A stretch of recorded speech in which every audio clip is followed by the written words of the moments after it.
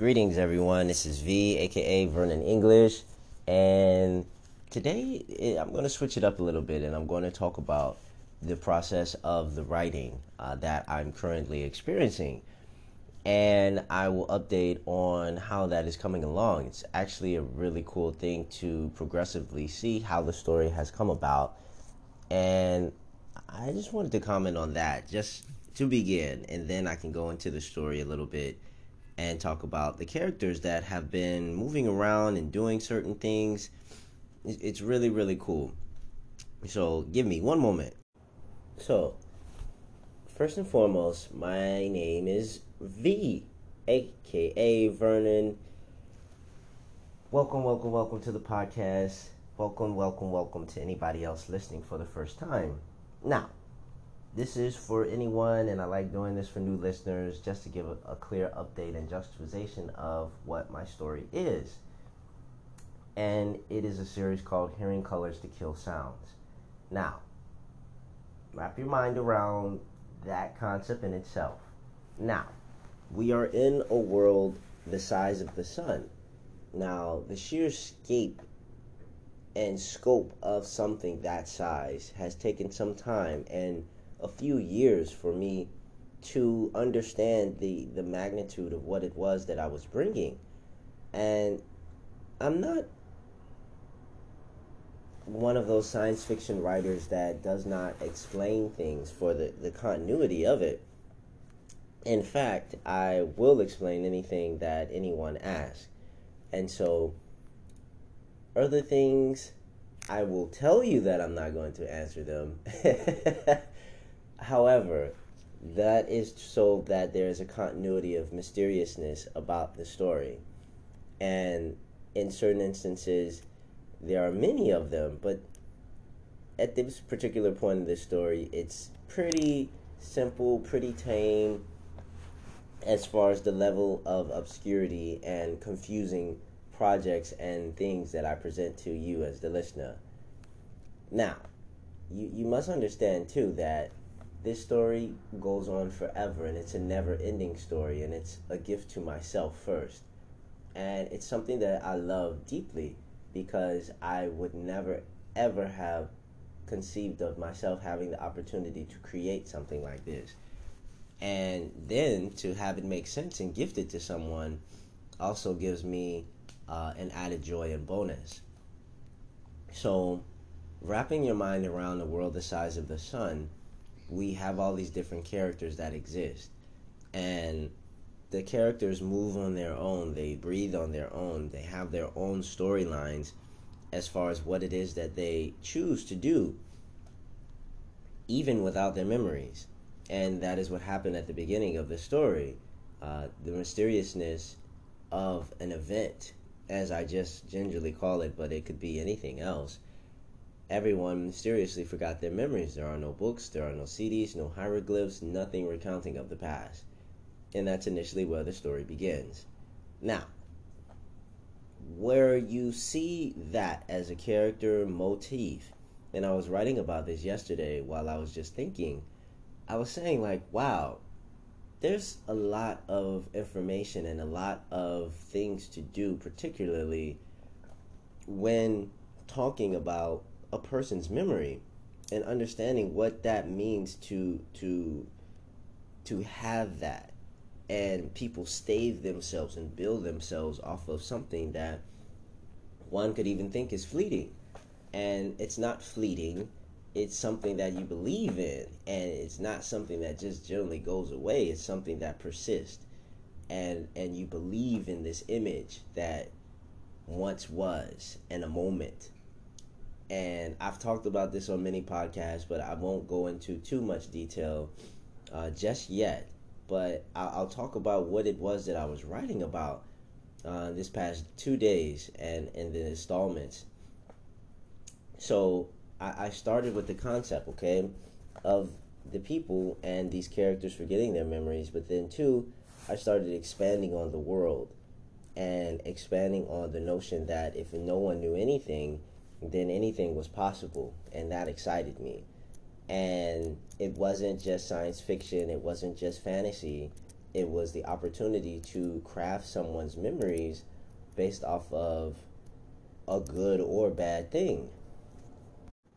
The notion, and this coming from someone who is young, and to understand the importance of what it makes up of a human being is what I'm constantly tinkering away with. It is if I'm a scientist going into a lab each day and sitting there and observing something in their own natural environment or controlled environment and theorizing what would happen, and then looking at different instances of what happens if someone experienced something like that. If someone has lived their whole life and they've loved this woman their whole life, and then that woman particularly leaves that person, what is the magnitude of how that affects that man or person's life? And then inevitably how that person comes back, and then they patch it up together, and then they live happily ever after, and after. There's a thing of understanding what stories after the stories means. And this is, if anyone was to ask, like, yo, what does this mean, like, what is this story about, I would basically say that it's the stories after the stories that make sense. And for anybody else experiencing it, there is a sense of accomplishment on my part just for me versing what a character would do, nature versus nurture. It's a very head trippy subject. And the thing that I want of this podcast to be of note is that I've written many things in life, right? And so it all comes around full circle when I think about the characters that I want to live and how I want them to move, and even the characters that don't do said things, the impact that they have and the messages that they bring. And so I sat down for, this is the past 2 days, and I'll do so for the rest of this month and overhaul finishing my book. And this is the fourth book. And I tell people this all the time when I'm like, okay, yo, I'm working on something. They're like, yeah, sure you are. And I'm like, you have no idea the level of how my brain can go into something, and I have to turn that down. I have to turn it off in a sense, and to have a sense of normalcy by sitting with someone and then having another conversation. Otherwise, I would just simply be in that world while they are seemingly walking and talking to me. And I'll be like, huh, what? And Celestial is one of those places that can easily be done with that. There is a sense of open world ended that only someone who plays video games or who can understand missions and things like this, or a grand, like, hours and hours and hours spending doing non-arbitrary things but survival things, and then the impact of the mental capacity to verse losing something so important to someone is not something to scoff at. It's not something to feign ignorance about. We have, or I have had instances of people come to me, and it was actually a gentleman whom I was just sitting with, and we had a conversation where he had visited one of his family members who had Alzheimer's, and I had told him my story and how impactful that was to him. And I didn't even know that his grandfather, or anybody in his family was affected by it.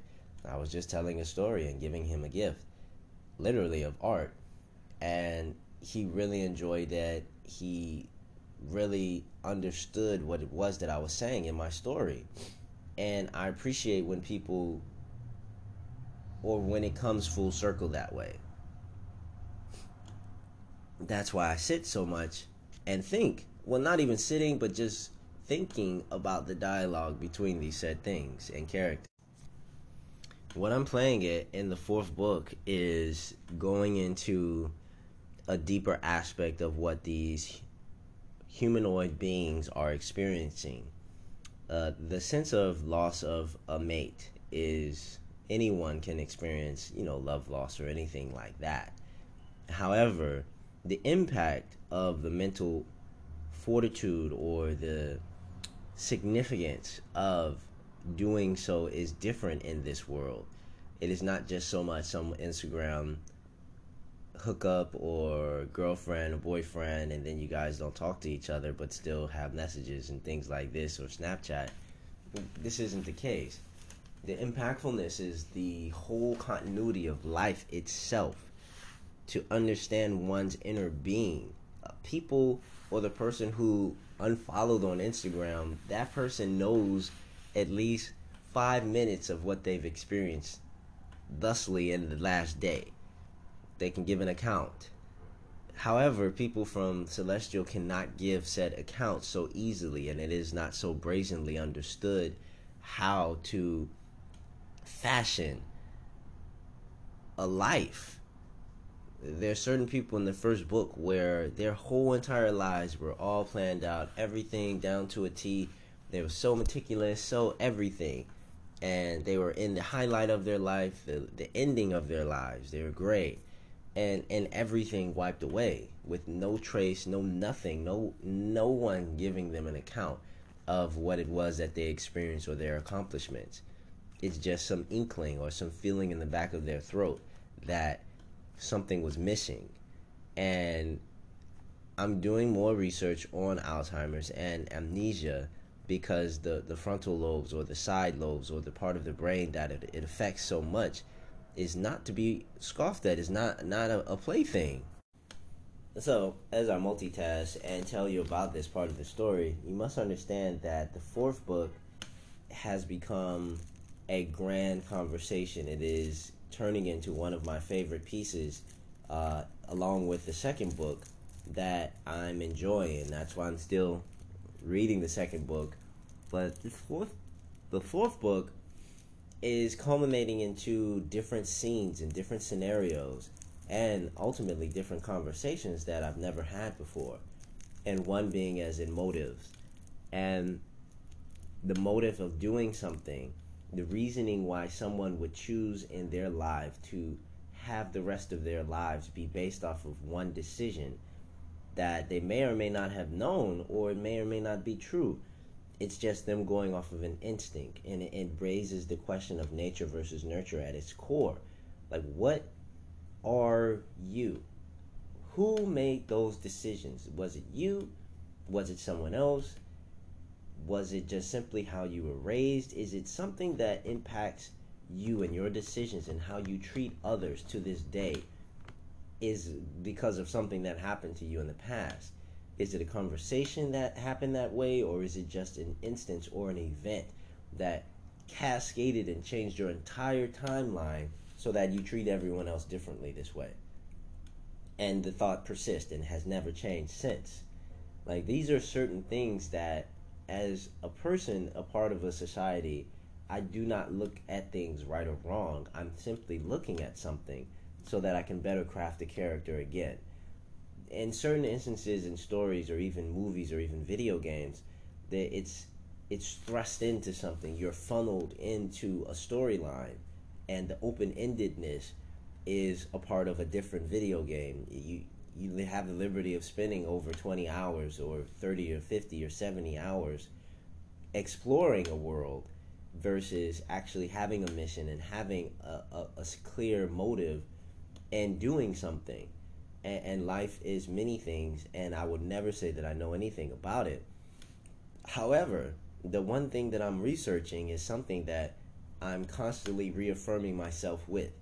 So the unknown is a book, and you have big unknown on the front of the book, and I'm constantly flipping through all of these pages that change in real time of people because they are alive. They do things, they experience things, they let you know what they like and what they don't like. And so these characters that I created, the amazing thing is that they do the same thing. And it sounds confusing to someone on the outside who is a writer or is someone who is not familiar with me or my story, but this is only the beginning. This is only season 3 or part of book 2. I haven't even gone to book 3 yet, and I'm still currently writing book 4. And when I say it's a never ending story, I literally mean that, as far as the culmination of how I see the next 50 years. I will never tell someone what I see. I'm just going to write it in the most fantastical, ridiculous fashion so that they don't even know it's a book. It's just something he was smoking his weed and talking on his podcast. But I want this so that I can come back and be proud of it later on in life. The characters in the fourth book have a different feel to it. I was about to say dense. And yes, it is a bit more heavier than the first original 2 books. It's not something so simple, it's not something so vapid, or something from the surface where one could even think of me just leaving something about how this person feels. These beings are in a sense of disconnect. And so one could think of pain and sense of longing for something that they're missing, which inevitably you could surmise. But then there are other things too, where other characters really don't even care about their memories like that. They don't even care about the things they've done in the past, or if there has any weight or credence as to what they're doing today. They just want to survive. They just want to live. They just want to find a place, sit there, and create a bubble so that things can move, and they can get a sensory overload just staved off of it for 2 seconds, and to get their mental clarity back. I understand that there's a city, and I understand that there's a forest, and I understand that certain people have a way of wanting to live. However, the characters in this story do not force, or however, they don't have someone forcing that perpetual image upon them just yet. Certain others do, but in the fourth book, I'm playing with these concepts of getting what it is that you need, and understanding what it is that you need, and the notion of how powerful a memory is, that someone would actually go to the ends of the earth and beyond to get a memory. Not even the thing, it's just a memory of that thing, a piece of that thing, a piece of pain or shrapnel or whatever you want to call it, and how impactful that is. There are certain heirlooms, there are certain things in life that are of no value to anyone, but the person who sees the value in it places that priceless tag on it, and from them it belongs to them because it is their priceless thing in their mind. It's something that they remember. It's a smell, it's a feeling, it's a note of music that creates a harmony that eases someone's day just for a moment. And I never, never, never devalue the impact of what that truly means.